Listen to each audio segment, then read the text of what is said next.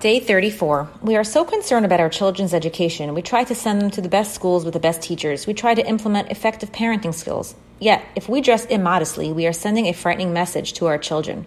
What you learn in school does not really apply on a day-to-day basis. Thus, we are undermining our children's chinuch in the area of tznius and in all areas of their education. The children will conclude, if mommy doesn't follow what we learn in school, then it must not be that important.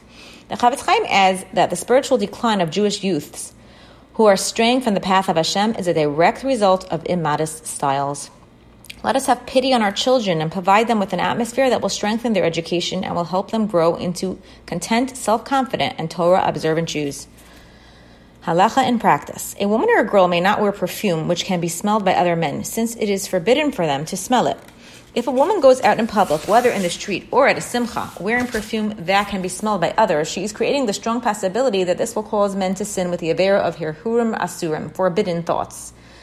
The Chavetz Chaim compares the perfume of another woman to the poison of the Yetzer Hara. Just like even a small amount of poison can effect great damage, so too smelling a small amount of perfume can incite the Yetzer Hara and cause irreversible harm.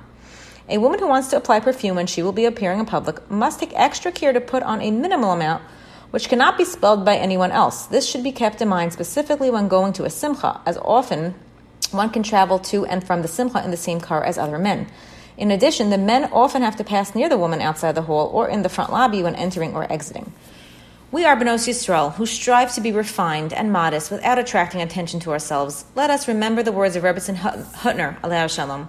Once Simchas Torah, when Rebbetzin Hutner was watching HaKafos from behind a pillar, a girl offered to switch places with her so that she would have a better view.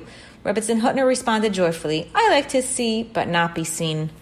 This was the motto by which the noble Rebbetzin lived her life. Indeed, this is the hallmark of a Jewish daughter. One who truly understands the importance of her lofty role in life knows that by staying within, by not attracting undue attention, she is not being pushed to the side. She is in essence fulfilling her purpose in life.